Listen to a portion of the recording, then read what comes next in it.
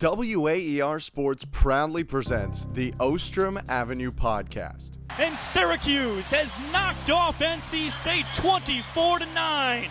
The students rush the field. The Orange are bowl eligible and 6-0 for just the third time in the last 87 years. Syracuse stomps out the Spiders. It took overtime to do so, but the Orange claimed the first semifinal of the Empire Classic, 74-71. Breaking down the Orange every week. Syracuse's defense dropped by 20 spots on Ken Pom last night, so that was really embarrassing. I think Malik Brown should be getting more minutes. He shows the energy. I think he brought energy when he came to the floor. And talking with the industry's experts. We're joined by a very special guest and a friend of the podcast, Brent Axe. We now have the pleasure of being joined by David Thompson from the USA Today Network. We're joined by a very special guest. It's former SU men's lacrosse star and current ESPN analyst, Paul Carcaterra. It's the Ostrom Avenue Podcast from WAER. Hello and welcome to another episode of the Ostrom Avenue Podcast. Today is Wednesday, December 6th. We're in the final month of the year 2023. My name is Ethan Frank, joined as always by Jordan Leonard. Jordan, how are you? I'm doing great. You know, it was a little bit of a long night. I'm a little tired. I was engineering the double overtime until the wee hours of the morning. But you know, it was a great show. We had a lot of fun breaking down the Cornell game. So it's been a great couple days this week. Always a busy time here in Syracuse. Lots of athletics news. And of course, we're joined by Hudson Ridley. Hudson, how are you? I feel lively, Ethan, for a cold Wednesday morning. I don't know what's gotten into me. Maybe it's Fran Brown.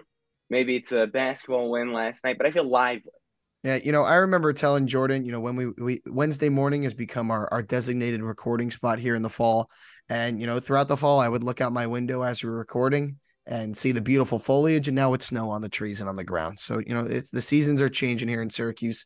Looks like we got a couple inches of snow overnight. And as always, we're brought to you by Empire Hearing and Audiology. We very much thank them for their support. So we got a lot to talk about on the show. Fran Brown introduced on Monday as head coach of Syracuse football, but Adrian Autry's squad and Syracuse basketball, big win in the Dome last night, 81-70 over Cornell. I was on the call for WAER Sports, so you know, Hudson and I were right up there watching the matchup. He was there as well for the talk department. It was an interesting game. Cornell came in and they were not going to let Syracuse change the way they played. They wanted to get up and down the court, run and gun, press, play different types of defenses, shoot a lot of threes, and at times it worked well, and at times it didn't. Yeah, I mean, just watching the game, Syracuse ended up pulling away in the second half, but it was one of those games like not this year against Colgate, but that first year where they kept pestering them and they were still there, and Syracuse should have, you know, taken a lead, taken a big advantage, I think, earlier in the game. But it's one of those games that I think that it's not how you win, it's just the fact that you won. Cornell is going to be a decent Ivy League team. They got a great player, Cooper Nord. He's my guy, scored 15 points. But just winning the game is what most important. If you look at the box score, this is what it's going to be in terms of, you know, scoring output of who's going to be top three the entire season. Judah Mintz is going to lead the pack. Chris Bell should be second. Justin Taylor, if he can score 15, that is a great scoring combination for Syracuse. If all three of those guys can be double digits, if JJ Starling can have, you know, tacking 8 points with 3 assists, this is a perfect kind of recipe in terms of scoring for Syracuse moving forward. The rest of non-conference play, where you don't really have a break except for Niagara, and then going into conference play at the start of the new year.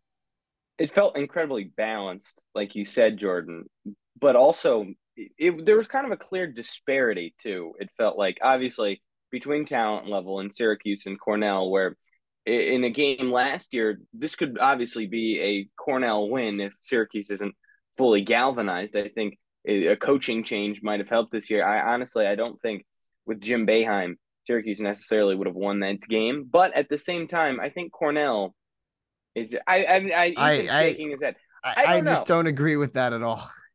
I don't know. That's fair to not agree with that. It's just kind of like what coaching is changing. What coaching by Adrian Autry is changing the outcome of this game?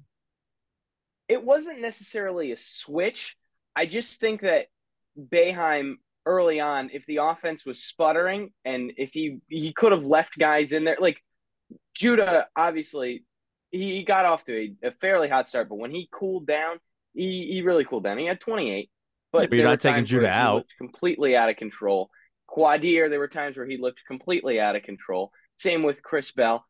Those guys still, though, especially Chris Bell. Chris Bell got left in a lot longer than he would have last year, and he still made a very positive contribution. Maybe they wouldn't lose this game. That was a bit of too far, maybe a little too far.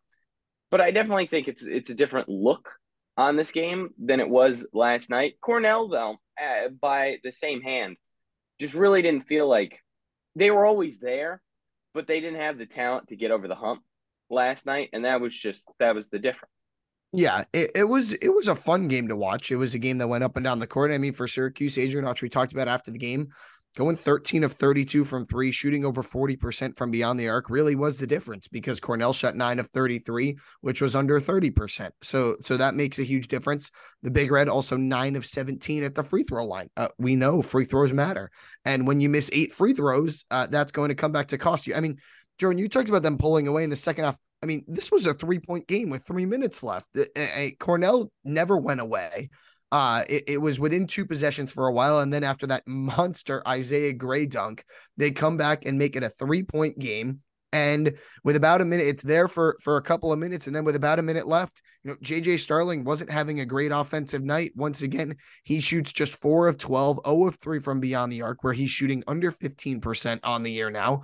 And he makes a huge pull-up jumper at the foul line to give Syracuse a little bit of breathing room. And that really was the difference in the game. Yeah, I think I meant that as like it never felt like they were going to lose this game. No, if you look at it, you're right. If you look at it, I think part of the reason in the second half why Cornell stuck in there, and one would argue they shouldn't have no matter what, is that Judah Mintz was in foul trouble. I don't think he played from like the 12-minute mark to like the 4-minute mark. He sat for almost 10 minutes. Yeah, he sat for a while.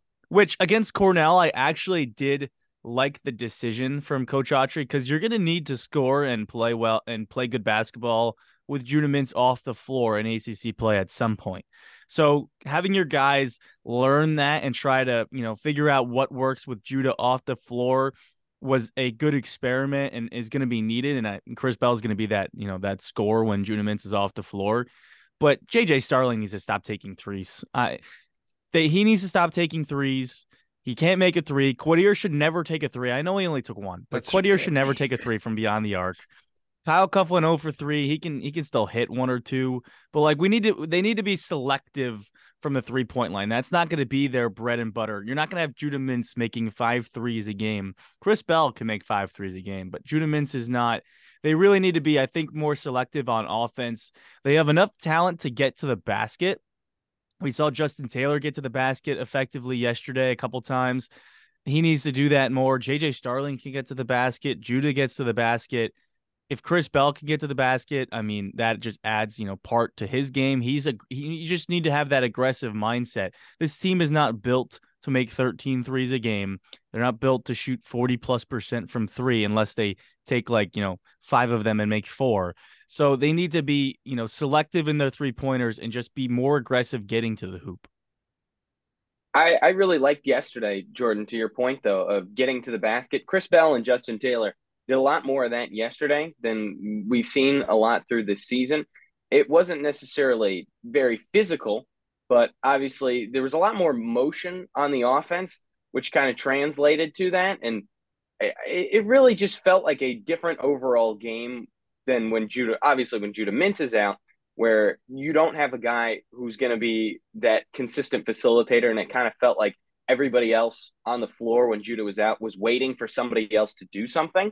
So the shot clock gets low and somebody has to take it. But throughout the game, when Justin Taylor and Chris Bell would step up, I'd say those are good signs looking forward. If you have to go for certain stretches without Judah, it was a promising sign, because obviously you can't take too much big picture out of the game. It was a promising sign, though, to take those 2 performances and the specific things they did from that.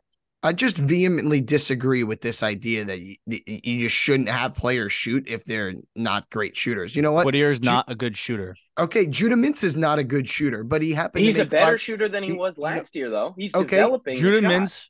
Mintz is 100% better from three than Quadir Copeland. I'm not saying he's not better, but I'm saying if there's no threat of you taking a three, then your spacing on the floor becomes such a huge issue. If you're going to play all three of those guys at the same time, it is going to get so congested that the spacing on offense, there will be no driving lanes for Starling, Copeland, and Mintz to do what they do best, which is get to the basket and either finish or find teammates. If there is no even sort of threat and they're too scared to take the shots, then your spacing is completely eradicated and it makes your offense so much tougher to score.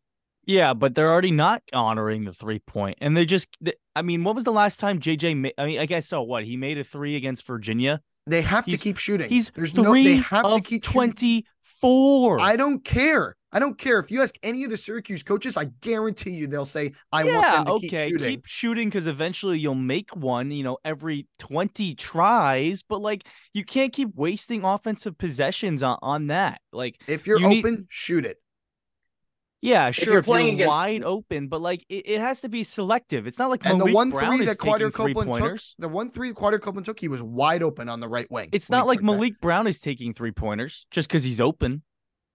Hey, I think he should. It'd be a huge threat if he started taking 3-pointers, and then you have a space.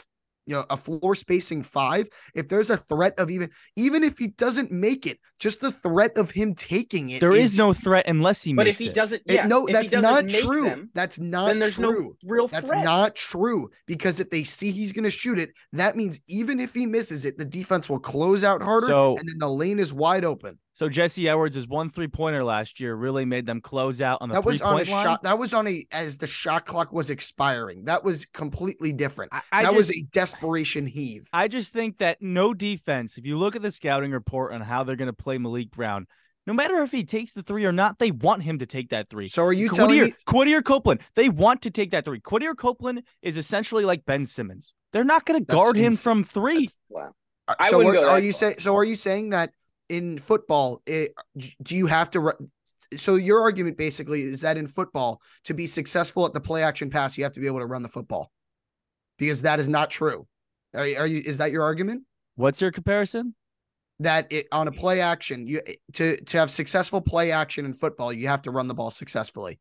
That's not true at all. Yeah, that's not true. It's the same thing. It's the no, same it is not. thing. That yes, is not is. true. That is not true at all. Because in the play action pass, just like Dino Babers said, the late Dino Babers that's no longer at Syracuse, it's all about the fake. He's not dead. I know that's no longer at Syracuse.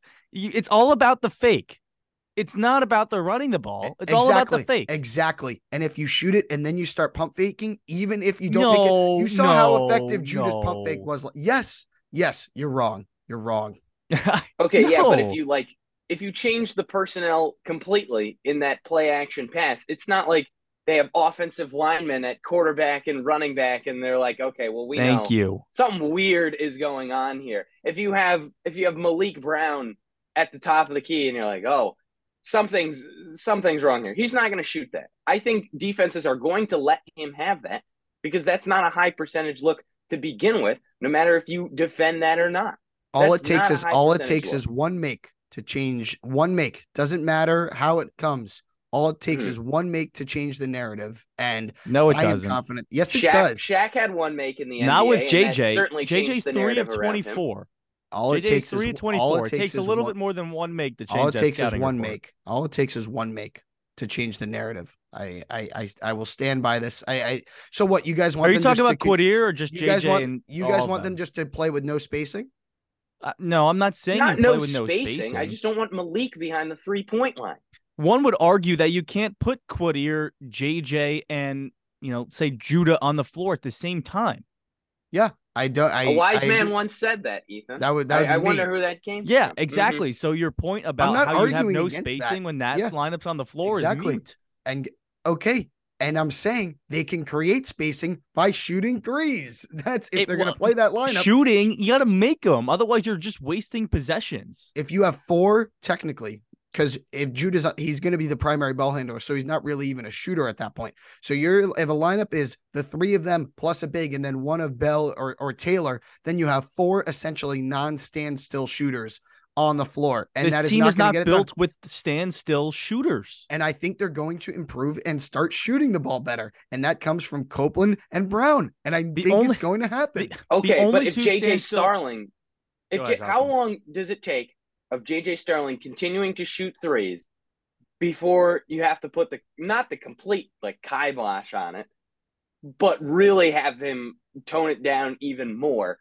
Because if he cannot hit threes, then you can't have wasted possessions each time if he's just not hitting them.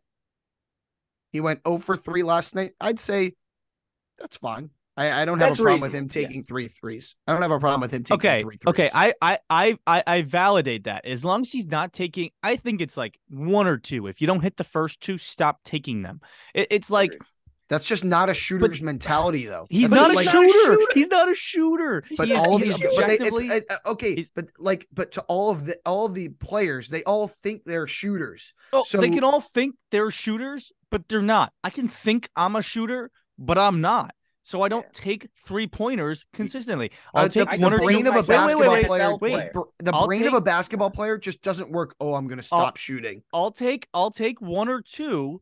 And if they don't go in, you don't keep shooting them throughout the game. And if you look at the roster makeup, this team is not built around standstill shooters. This team is built around guys that can drive to the basket or shoot in the mid-range. I know you don't like the mid-range. Shoot in the mid-range or get floaters. Judah Mintz and JJ Starling have great floaters when they get into the lane. They are not standstill shooters. Judah can develop into one because he's Judah Mintz and he looked very well. He looked very good yesterday and has developed his 3-point shot. But this team is not built around standstill shooters. And the only two are Chris Bell and Justin Taylor. You cannot rely on shooting threes when your team is not built that way. No, I agree. And honestly, at this point, Starling's role obviously is not to shoot threes. And having him shoot 1 or 2 a game, I think is completely fine. I don't know if you wait out this kind of cold stretch or if this is just a consistent thing. We obviously are too early in the season to really know at this point whether or not this will be a consistent thing going down the line. But as of right now, he just, not just him, but I mean, that 3 from Kyle Cuff last night, I don't want Kyle Cuff to stop shooting. I think Kyle Cuff shooting is fine. And if he gets good looks, I feel comfortable with him shooting. I just would want him to tone it down. Keep in mind, JJ last year at Notre Dame shot 29% from 3. So he's shooting, 12.5% right now? If they don't keep shooting, they're going to lose even more confidence, and that will be even more detrimental to Syracuse's offense. I'm cutting it off. We're not getting back into it. Let's move on. Let's move on to football. Syracuse, Syracuse 81, Cornell 70. Okay, we're done with basketball. Let's move on to football. Fran Brown introduced on Monday officially. We talked with Chris Carlson from Syracuse.com and a little bit who was there for some more insights on Fran Brown. Jordan, you were also there. What was it like? It was packed. I showed up 15 minutes before and the auditorium was full, and I was not necessarily expecting that. But it was a packed room. I'm pretty easy to get bought in a team that either I cover them, but I also somewhat root for them. So I'm a pretty easy buy-in guy. But I will say that Fran Brown, said all the right things and had the right message. It was different than Dino Babers. He was, I'm going to recruit. I want everyone to be a part of this program. If you're not going to be here and rooting for this program all the time, then I don't want to hear it from you. So I do like that kind of sense where I want the fans to buy in as much as I am and as much as the players are. And I mean, we've seen over the last couple of days, I mean, his recruiting, and it's because he can connect to people, even the reporters, cracking, a couple jokes just to the room. He can connect to everybody, and that's going to really help Syracuse, as a team as a whole in terms of a culture, but also in the recruiting sense. I'm less of a buy-in guy, I think, Jordan, than you. I have a lot more skepticism. I don't know how many coaches that I've ever seen introduced to a team that have grasped me like this. I mean, Fran Brown out of nowhere has really kind of solidified his place already without taking a snap of football, it feels. Everybody seems to love Fran Brown at this point. And again, no recruit has come in yet of his big recruiting. He's done a big recruiting trail. It's looking good. No recruit has come in officially. No snap of football has been played. And I'm completely bought in just because, like you said, the interactions that he has with people. There was a picture of him eating dinner the other night, and he was canvassing to get money for NIL and donors. At Vito's. At Vito's. And he's just trying to become part of the Syracuse community already and really get entwined with it. And it's a really good look for him. I'm kind of falling into the camp. I get being excited. I'm kind of falling into the camp of I need to see him like coach football and like manage a game, and I don't know if it's calling plays, but develop game plans, because all this off-field stuff is great, and it's a huge improvement from where things were for Syracuse. But I'm kind of feel myself falling into I need to see it.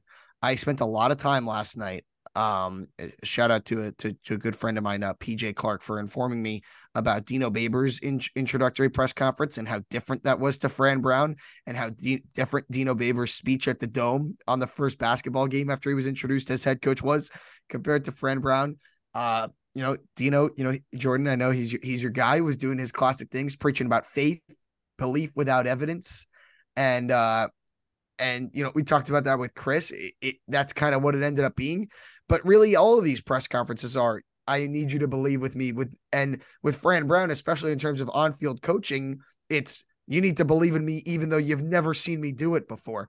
So I am a little skeptical in that sense until I see it. And as we talked about with Chris, the coaches he's bringing with him, not a lot of either coordinator or play calling experience, or haven't done it in a while.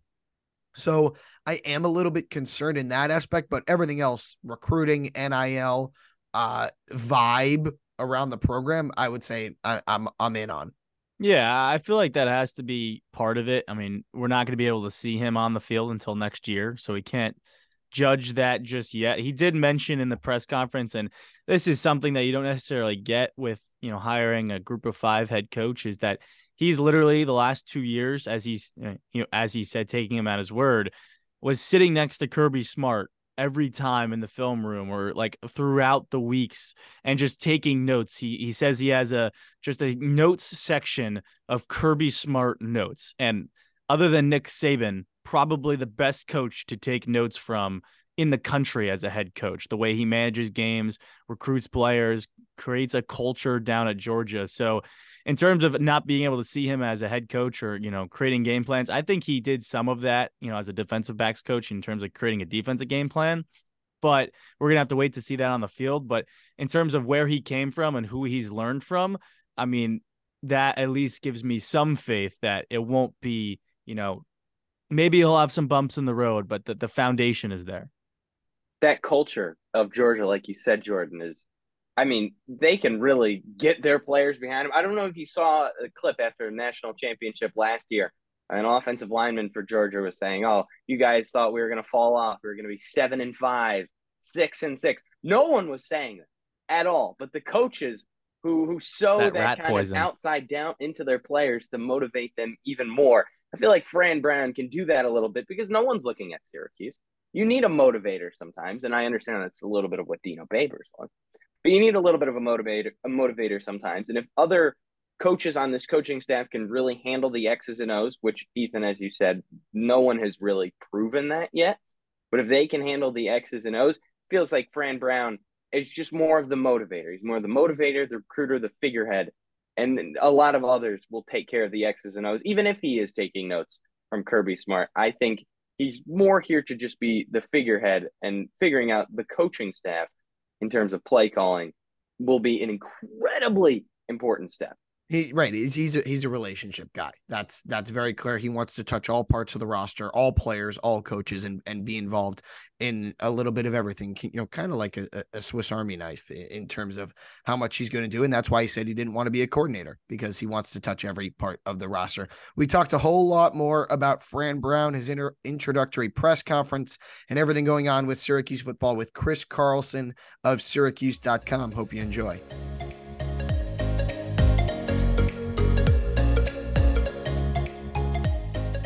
We're now joined by Chris Carlson of Syracuse.com, who does a great job covering the Syracuse football team. Chris, how are you? Doing great. Busy time, exciting time, I think, for Syracuse fans. Certainly interesting. There is no doubt that it's interesting. It's interesting, intriguing, a lot of different adjectives you could use to describe what's gone on over the past couple of weeks. Fran Brown introduced as the 31st head coach in program history on Monday. You were there. What was it like just being in the room, and what was the scene? Yeah, I mean, it's always, I mean, as a journalist, I dislike very much how it goes, because it's like a press conference pep rally. It's like, okay, we're going to ask all these tough questions in front of the coach's family and every coach that works at Syracuse and all of the school officials who are in the back applauding and giving him an ovation. It's just a very awkward mix of stuff that's supposed to happen. But I mean, Fran has, right, I think if you've talked to anybody about him, they've probably mentioned his ability to connect with the people, and the way he sort of spoke and sort of owned the room, spoke to somebody who's very comfortable speaking, has sort of that gift for gab, and coming across as authentic while also, doing it, not phony, and you can see the skills that have made him one of the top recruiters in the country. And I think we all know it. And he acknowledged it at the press conference. He doesn't love it, but like, he's known as a recruiter. He's going to come here and recruit. You talk about the recruiting, and it was really present, like how he can connect people in the room, especially in front of a big audience. And, first weekend with Fran Brown officially as the head coach, there's at least 4 to 5 4-stars visiting on campus. What is and during the press conference, I was there too. John Wildhack and Fran Brown talked about how the players make a program more than the coaches do. Well, how much will Fran Brown impact the recruiting right away comparative to maybe 2 to 3 years down the line? Yeah, so I mean, I think that is sort of the question. Because not only is he a great recruiter, Elijah Robinson, who's one of the first people that he's hired, also has a reputation as a great recruiter. So they're like going after recruiting.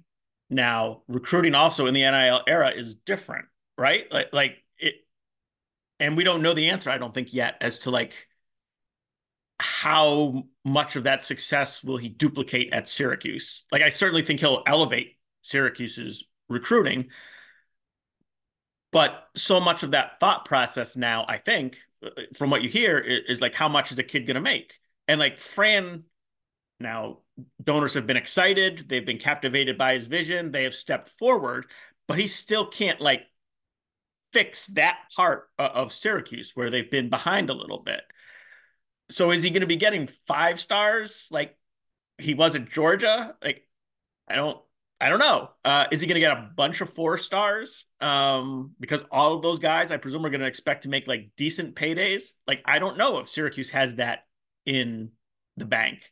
I certainly know those kids are interested in hearing what Syracuse has, based on the fact that they're here. But when they're here, are they going to like the offer that they get? And are they going to like the details that they get? Because that matters now. It's not just, do I like the coach? Do I like his personality? Do I connect with him? Because most coaches, right? Most coaches can connect. Most coaches are going to be able to convince a recruit that they're a good guy and they like them. And maybe Fran's a little bit better at that than everybody else. But like, how much money are you going to pass up to be with the guy that you like maybe a sliver more than you like everybody else? I think it's a really fascinating question. And I think this weekend's the start of finding out. Like, if they get like a handful of 4 stars, like, all right, like this thing is gonna like really work. if they get a couple, it's sort of like, all right, good start. Like, let's wait and see if he can really get this thing humming. I always find it interesting with new head coaches, especially in high school recruiting, when they take over, 2 weeks or so before National Signing Day, how much they can improve the class that is going to come in.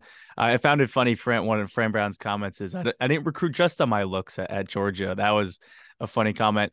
And I think one of the big takeaways that, like, Brent Axe at Syracuse.com, I was also talking about and did a column on, is that how he kind of reignited that Syracuse football alumni base back to the program. How important do you think that is going to be in terms of recruiting? Is that going to be a big difference that he can use as a tool to recruit players, that the alumni are going to be there giving advice and investing in the program? I hate to come across as like very materialistic. It's great to have alumni around. It's helpful. It creates a bigger feeling of a family atmosphere. I think Fran's point that it helps Syracuse players to see guys that have done it previously and gone from Syracuse to the pros. Having those guys around is helpful.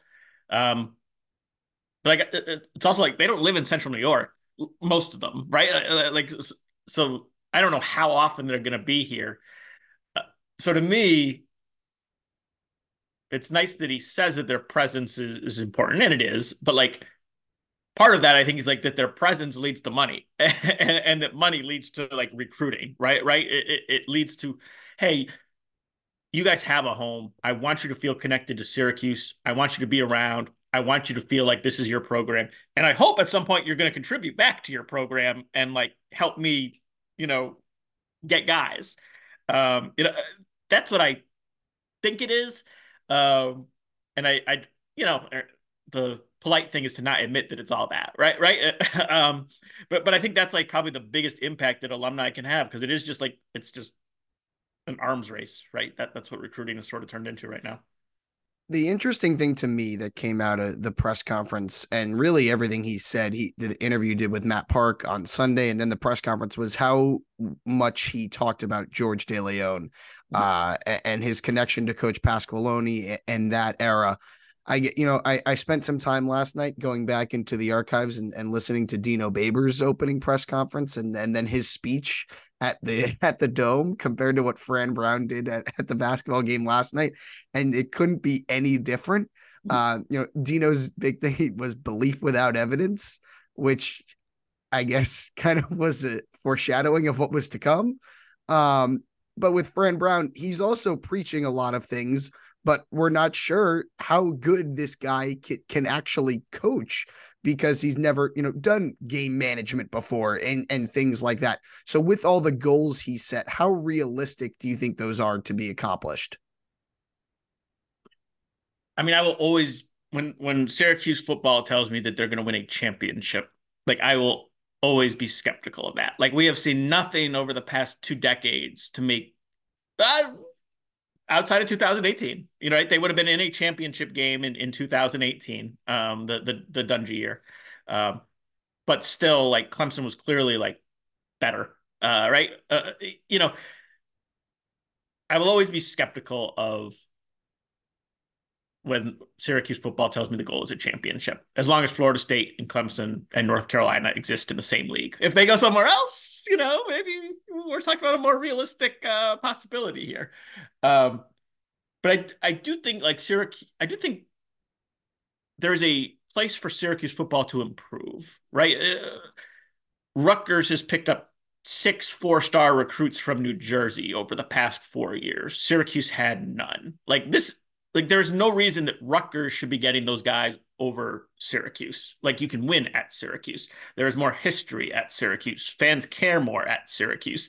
So if you have a recruiter that can get you those guys, like, those guys should be at Syracuse. Now, I don't know if that, right? Do 6 4-stars like make you better than Florida State or better than Clemson? Like, no, right? But they get you closer, and they give you a better football team. Championship, I'll believe it when I see it. And every coach sort of has to say it, right? You saw Indiana's new coach, Curt Cignetti, like bashing Ohio State and Michigan. And it's like, all right, okay, calm calm down. But I think there is an opportunity for Fran to make the program a lot better and you know, get Syracuse into like sort of that top half of the ACC. Like to me, that is a pretty reasonable and doable goal. And I think most people here would be pretty happy with it. One thing that Fran Brown did to make the program better was hiring Elijah Robinson as his defensive coordinator. And as he mentioned in the press conference, not directly, but he said it cost a pretty penny and they had to invest in it. And it came up right around when you were going to ask a question, or I think right after you asked the question and you asked about the financials. Were you nervous about doing the polar plunge? Were you thinking that they were going to finally give you some financial details on the contracts of Fran Brown and Elijah Robinson? You know, as a policy, I think Syracuse doesn't. So as much as they would probably love to see me like freezing cold, I don't think they're going to break their school policy and set that precedent. So I felt pretty good that I wasn't going to be jumping in a lake. But there was part of me that wondered, like, would they do this like just out of spite? But sadly, I'm not that important to anybody that would change anybody's opinion. Another interesting thing I thought is kind of, it felt like Brown came out of nowhere to get this job. And the initial list of candidates, it was Bob Chesney at Holy Cross. It was Jason Candle at Toledo. Kurt Signetti, who you mentioned, was listed as someone who could potentially be interested in, and a whole, plethora of other people. Why do you think Brown was able to win over, John Wildtack, Kent Siverud, the board to get this job and get his name on the radar? I think the reason he probably wasn't on boards is there is generally a pattern when you hire a head coach, and that head coach usually is a coordinator first. And Fran, said by his choosing, he skipped that step. He said, I didn't want to be a coordinator. I didn't want to focus on one side of the ball. I wanted to recruit for all positions, and touch the whole team. So I think he has a very good reputation as a coach, but that's such an atypical track record that nobody saw him as a candidate, just because that's not usually how it goes. And, a lot of times when we're making those lists, I made one. It's like, okay, who follows the pattern of how it usually goes? And it's usually the top coordinators in the country. And it's usually the group of 5 coaches that are performing at a really high level. And for a Power 5 school, that's your list of candidates. So Fran kind of comes off the board, not because he's not a good coach, but just he doesn't check the usual pattern. And I think for Syracuse, maybe that's a good thing. Like Syracuse has followed the usual pattern. Like Dino Babers was one of the best coaches in the MAC. Like just like Jason Candle, just like Dave Clawson, just like Dave Doran. Like doesn't mean you're a bad coach, but like Syracuse followed that pattern, and it didn't work. Greg Robinson was one of the better assistant coaches in the country when Syracuse hired him. And like, he was a disaster, right? So Fran came in with this idea, I suspect, that we're going to dominate recruiting in the Northeast. I'm the man to get that done. And that, more than anything else, is the best way to inject energy into Syracuse football right now. Your problem is not that you haven't had good coaches. Your problem is that you haven't had good players, and you haven't had a depth of those good players, and nobody can bring you that like Fran Brown can. And I suspect that's the pitch. And like, it is easy to see that, right? That makes sense. I'm not saying it'll work, but like, that is a sensible, logical way to think about this. Right. And the thing I keep coming back to, like, is he ready for all of these different things? He talked about the way they're going to practice, nutrition, lifting, and NIL, and all of these different things. So I guess, when you hear the pitch, and this kind of goes back to, the actions, speak louder than words thing. Is he ready for doing all of these things despite never being a coordinator, like you mentioned? Yeah, I mean, we're gonna find out, right? I don't know. He has a great reputation. The fact that he was at Georgia and like saw how it's supposed to be done. Matt Rule is a coach that has had success multiple places, NFL excluded, but at the college level, he is a guy that is, knows how a program is supposed to look. So I think it is helpful to Syracuse to be bringing in a guy who knows how a Power 5 program is supposed to like operate a top level Power Five is supposed to operate. The one thing that I worry about, or that I'm most interested in seeing, is, you know, Elijah Robinson is similar in that he has never really been a defensive coordinator. So you have hired a head coach who has no head coaching experience, and you have a defensive coordinator who hasn't run a defense, at least according to his resume. And the offensive coordinator candidate that we're hearing about the most is an NFL veteran of a long time, but has only been a coordinator for a handful of years out of that time. So that is a lot of people that don't have a long track record of doing the job that they're going to be doing well. It doesn't mean they can't. They're going to be given an opportunity. Nobody has done it until they do it. But like, Syracuse is taking a bet on Fran, and then Fran is taking a bet on a number of his assistant coaches. I don't know. I have no idea if it's going to work. I think it's going to be really interesting, and I just think those details will be really like interesting to follow. Something that Ethan and I were talking about is that it's historically in the John Wildhack era, especially in other sports like lacrosse and basketball, they hire the alums that are kind of, you know, safe hires to hire back, and then Fran Brown's kind of this risky one. Something that struck me in terms of how he wasn't a coordinator. He talked about how he sat next to Kirby Smart for 2 years, and he has a whole, you know, section in his notepad of Kirby Smart notes, which, you know, we'll see how much he can take of that and put it into the game. Speaking of his staff, obviously Elijah Robinson hasn't necessarily called the defense yet. Nick Williams, another great recruiter, coming over as the D-line coach. Nunzio Campanelli staying on. We're not sure of his role necessarily yet. What is your opinions, or what are your kind of your takes on his staff overall as coaches and recruiters kind of so far, including maybe the theorized offensive coordinator, but not confirmed yet? I mean, they all have tremendous reputations, like in the industry. Like Texas A&M fans were furious when they lost Elijah Robinson. I heard this. I heard the exact same. I heard from people yesterday that they are upset Elijah Robinson is leaving. Yeah. You know, Nick Williams, people were upset that Nick Williams, and like that is a good sign. Like that's a really good sign when the previous program is not like, whoo, thanks for like getting rid of that problem for us. But like, oh no, like how are we going to operate without those guys? So I guess I'd say cautiously optimistic. Like I think they all show the signs that would make you think that they can do the job. They can do the job, and they are elite recruiters. And you know, Syracuse might have like moneyballed this staff, you know, where you're not paying a proven coordinator salary to get the proven coordinator and an ace recruiter, because I don't know how much that would cost you, right? You just paid for the ace recruiter and gave him a chance to develop into the coach. And if that all like aligns, right, that is really cool. But there's no way for any of us to know if it's going to align. Even Fran, like Fran has the best, right? Fran knows them better than anybody else. He has the best. He has had the most in-depth conversations with them to judge what they can do. But even he can't judge whether they can do the job completely because they just haven't done it. We've talked about money a lot. And, you know, I guess it's interesting is Elijah Robinson was making over $1 million to be the defensive line coach at Texas A&M, which means if he's going to be a coordinator, he's going to be being paid more probably than he was at Texas A&M.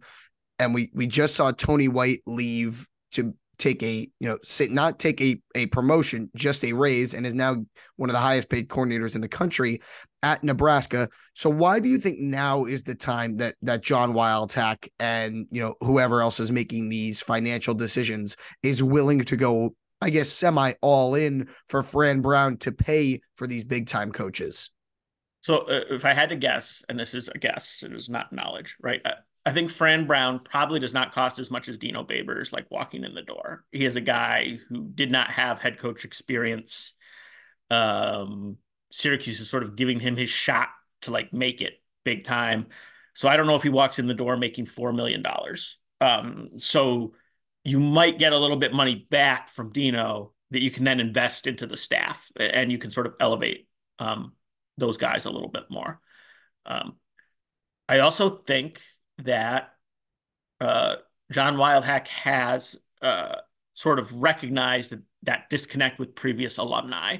And those guys, a lot of them have expressed a need for a Northeast like mindset. Like they have wanted a Northeast coach, someone who owns the Northeast, who can make them a power in the Northeast again, who connects with like the Syracuse mindset. So I also think that by making it work for Fran, they are bringing a lot of those alumni back into the fold. So again, like you're also bringing in money, right? You are incentivizing those people to participate in the program financially. So you're in a better place to be shelling out money. You have to, right? You have to make money to spend money. That's the opposite of that's the opposite of of how it goes. But if your alumni are happy and they're donating and they're contributing to the program, then that does give you more money to spend on assistant coaches. I think that's part of it. And right, I mean, we are in a realignment time where like the fate of Syracuse's athletic programs are potentially being decided over the next like 5 or 10 years. I hope the Syracuse administration understands that and like recognizes like we need to be spending on this to secure the long-term future of Syracuse athletics and like make sure we're positioned as well as we can be when the ACC breaks down, if the Big 12 breaks down, you know, whatever happens there, like Syracuse wants to be in the best position possible going into that. And that is a long-term investment that, you know, you need to make your investments now, and it'll pay off for hopefully the, you know, next 100 years. The investing on Fran Brown's hoping that he has more success than Dino Babers did in his 8 years, getting that consistency that was really lacking in the Dino Babers era. So looking at the two coaches on the roster and kind of what they're going to bring, Fran hasn't necessarily hinted at what, you know, specific type of defense. He said they were going to run the ball on offense, and then he said we're going to run whatever they can't stop. So nothing specific necessarily on that side, but how are the rosters and kind of the way that they're going to practice and play going to look different from in the Dino Babers era? Yeah, I mean, the one thing that he said, that the one real detail that he did sort of give on how practices would look was like he's going to practice in pads 4 days a week, which is certainly different than Dino, and like does make you raise your eyebrows when depth has been an issue, right? It's like, oh yeah, the school with no depth is going to practice in pads like 4 days a week. That sounds like a great way to get to the end of the season. So that will be very interesting to see. I presume his thought is like, I'm going to bring in more depth, right? So like we can do that without losing key players in practice. You know, from the limited hints he gave, like it makes me think that he's going to run sort of like a sort of a balanced NFL style like offense where he can sort of try to take what the defense gives him versus like, you know, right. Just if the defense can't stop the run, I'm going to run. If they have to gear up to stop the run, I'm going to try to be able to pass the ball. I think, you know, you don't want to say he's going to try to beat Georgia at Syracuse because that would be very lofty, but like, right. That's how the best teams in the SEC do it. You know, I suspect that will be his approach on offense, and then defense, you know, I would think they'd go 4-3 here. It's just really hard to like recruit nose tackles to Syracuse that can like anchor a 3-4. But maybe Fran thinks he can get one. So, you know, that would be something. And it will be very interesting, especially on the, well, really both sides of the ball, right? The 3-3-5. I was thinking about this last night. How does Justin Barron fit into like a more traditional defense? Like he was really good at that rover spot, but like he's not really a safety and he's not really a linebacker. So like, what does that mean for a guy like him? You know, the offensive line certainly needs a lot of work. And you need an offensive line to attract a quarterback. So like, how is he going to be able to attract a quarterback out of the portal? Because you guys see, like, there are so many quarterbacks in the portal. And Syracuse is going to get one of them. But like, that quarterback's going to want to know like he's going to make it through the season. It feels like maybe you need the offensive lineman first because you lose Bleich. None of the other guys were great. So I don't know. There's a lot of work to do. He has a lot of work to do with the roster. I think you saw the early recruits that decommitted. Like that is part of that, right? I think those were Jersey kids. Those are Jersey kids he knows. And I suspect he was like, you guys aren't good enough to play for me at Syracuse, and I need to find better players. Which I think is a good sign. Like he's setting the bar a little bit higher. That leads me right to where I was going next is how much is this roster going to be like a Deion Sanders at Colorado where you're turning over all of Dino's players and recruits? It doesn't seem that way at the start. The only really notable player that entered the portal was Leon Lowry, who I don't know what's going on with him. The commitment to Wisconsin, the decommitment, some very cryptic tweets he's putting out there. Not sure exactly what's going on there. What do you think this roster turnover is going to be like? They will bring in a quarterback. I don't think that's a secret to anyone, especially after watching the way Carlos Del Rio Wilson has played over the last 2 years. But in terms of the full roster turnover, how much do you think there will be going into next year? I think he's from the sounds of it, it's he did not seem enthralled with using the portal too much, right? He said, I believe in building through high school recruits. A lot of times when you're in the portal, you're importing like somebody else's problem to your program. I think that's also where like the NIL money like matters. Like the numbers get a little bit bigger because you're like paying for like proven products or guys that are trying to make sure that they get a payday before they leave college. And I don't know if Syracuse is, as much as people have sort of stepped forward, and we've heard they have since Fran has been hired. Like, I don't know if Syracuse wants to get into bidding wars with like transfers, with like big time programs. Like, I don't know if they're like equipped to do that right now. So I think it's going to be strategic, right? I think he probably knows he needs a couple offensive linemen. I suspect he probably thinks he needs some defensive linemen if he's going to go to a 4-3 because they've been running the 3-3-5.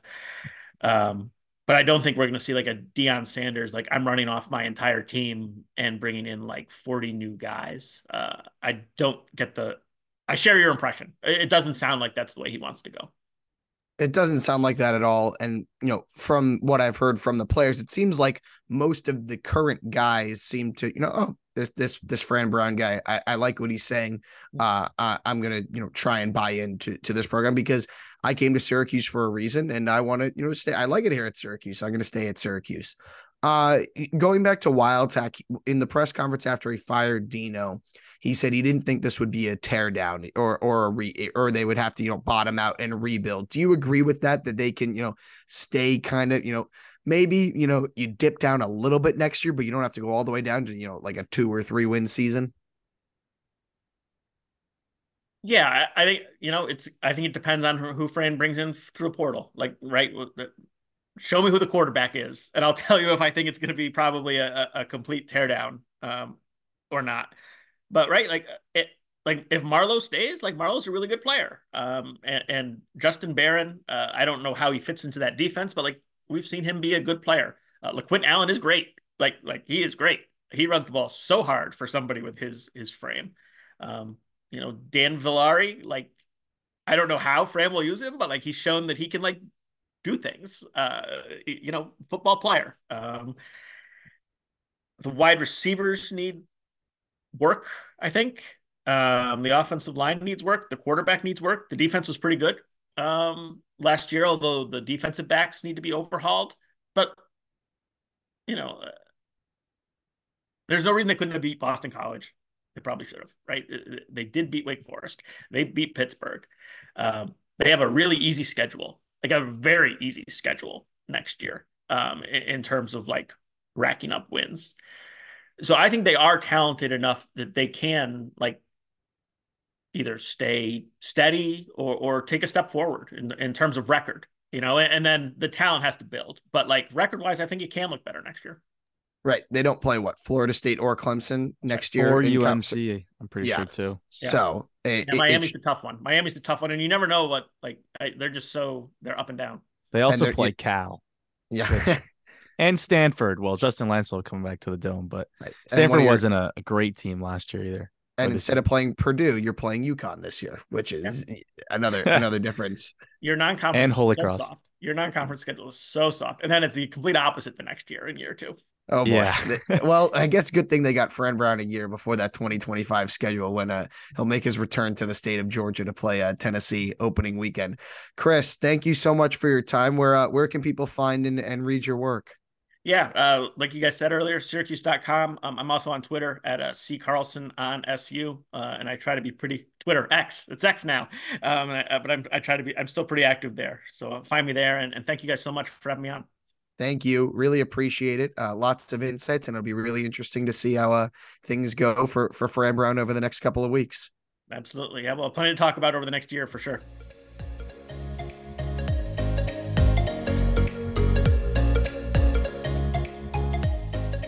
Thanks so much to Chris again for his time, and thank you to Empire Hearing and Audiology for their continued support of the Ostrom Avenue podcast. Shifting things back to basketball, couple big tests away from home for Syracuse over the next couple of weekends. First, a trip to the nation's capital to take on Georgetown on Saturday, and as always, WAER will have full coverage of that game. Jordan will be there.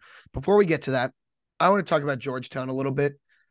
Growing up in a house where your father is an alum of Syracuse, you're bred to not like Georgetown, and I can say that is true.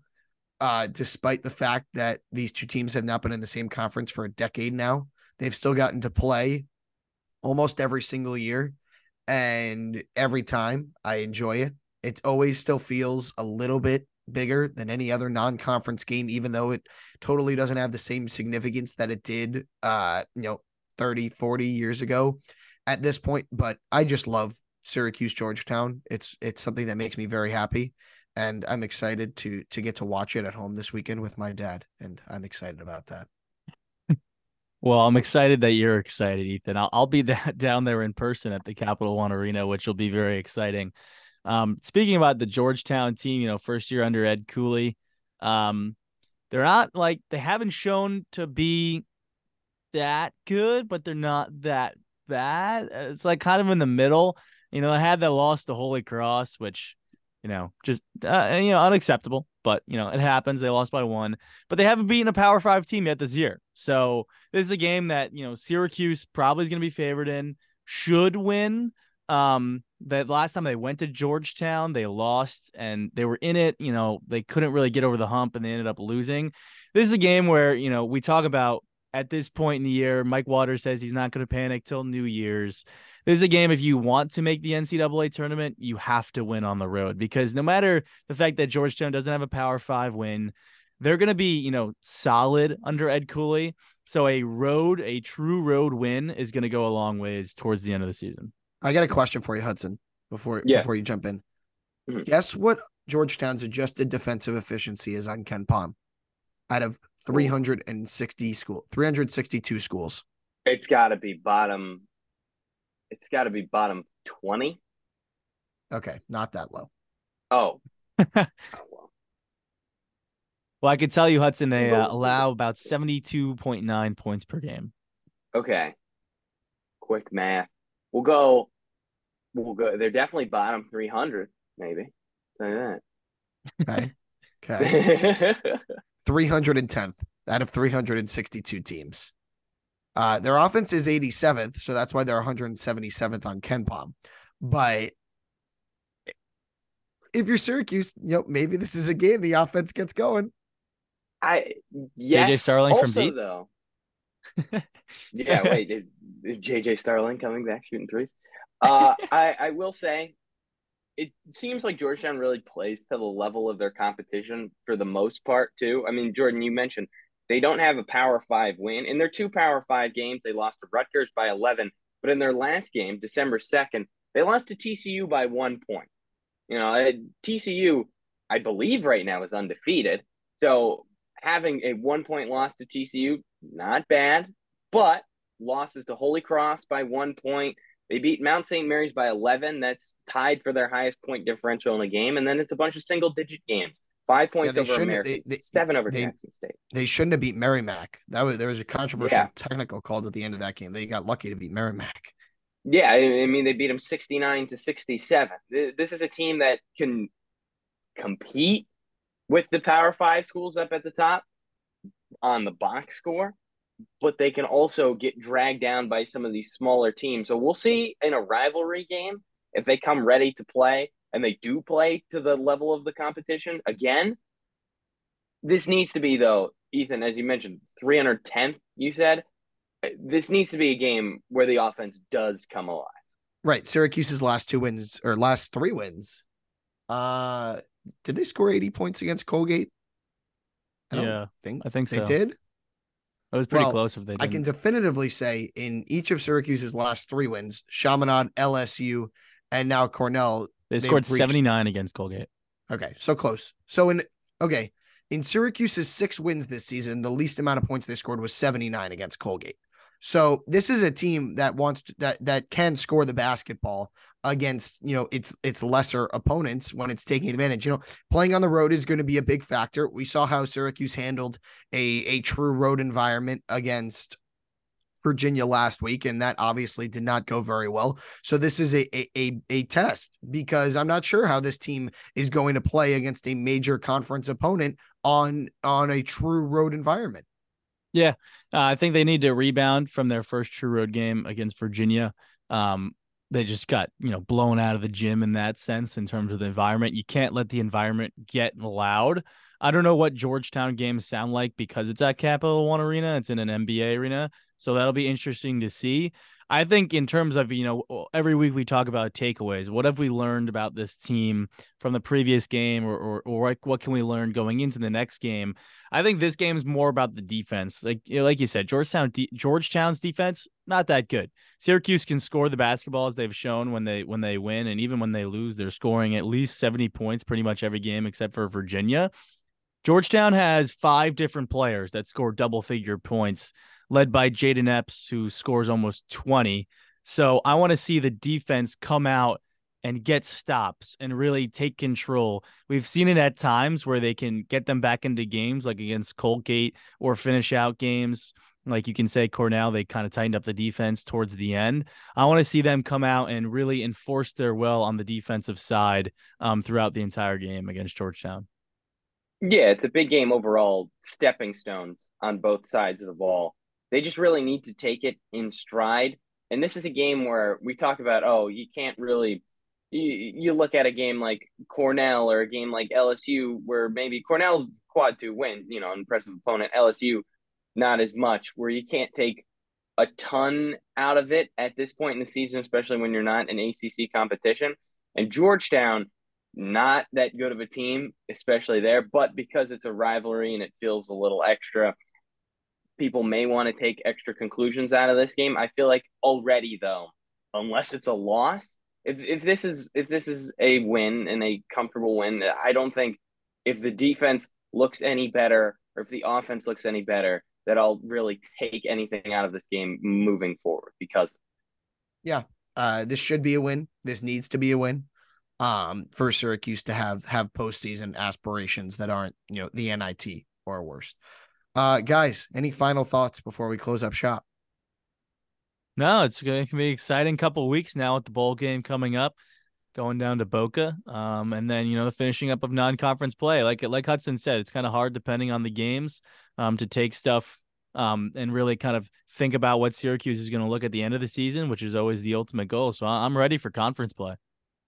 A lot of travel to be done by this group for Syracuse athletics over the next few weeks. Jordan heading to DC this weekend. I'm headed to Sioux Falls for the Oregon game next weekend. And then Jordan will probably be at the bowl game in his, home state of Florida. He's a Florida man.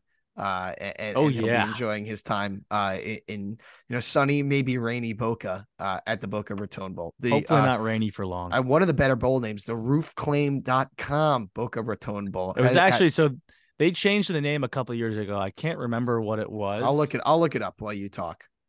But that was a great game. I am nervous though, because think it was either last year's game or the year before that. It was an absolute downpour the entire game when I watched it on TV. So I'm really hoping it's not that and it's a slog fest, because that would just be kind of ugly, especially for a bowl game where it's Syracuse USF. But all right, I'm hoping for I good got the weather. sponsor. It was originally it was Marmot, the clothing company, and then it was Sherabundy, the beverage company. Was the Sherabundy Boca Raton the Sherabundy Boca Raton Bowl. I don't know what's better, that or the Bad Boy Mowers Pinstripe Bowl. Bad Boy the Bad Boy Mowers. Mowers. Anything with .com in the name as a bowl game is kind of sick. That honestly, having a domain name, even though it is a company, having a domain name as a bowl game, I don't know. This is not to put shame on the Boca Raton Bowl. It always sounds feels like you're shaming on the Boca Raton Bowl. I'm not shaming on the Boca Raton Bowl. Actually, I have a question for you guys real quick. Sure. Pop-Tarts Bowl has an edible mascot this year. Would you take a bite out of the Pop-Tart? It depends what flavor. Okay. No, I don't like Say chocolate. It's your favorite. What about like cinnamon? chocolate. What about the cinnamon sugar one? No. Yes. Yes. I don't think Jordan I would. knows. If there's someone in it, then they're going to be sweating the whole. No, I wouldn't. If you get the outside of it, though, get the outside where. What they if it's haven't raining? Sweat Or on what? the thing. What if it's raining? Or what if a rowdy fan throws a beer can at the Pop-Tart mascot or something? I think Ethan's just declining fun right now.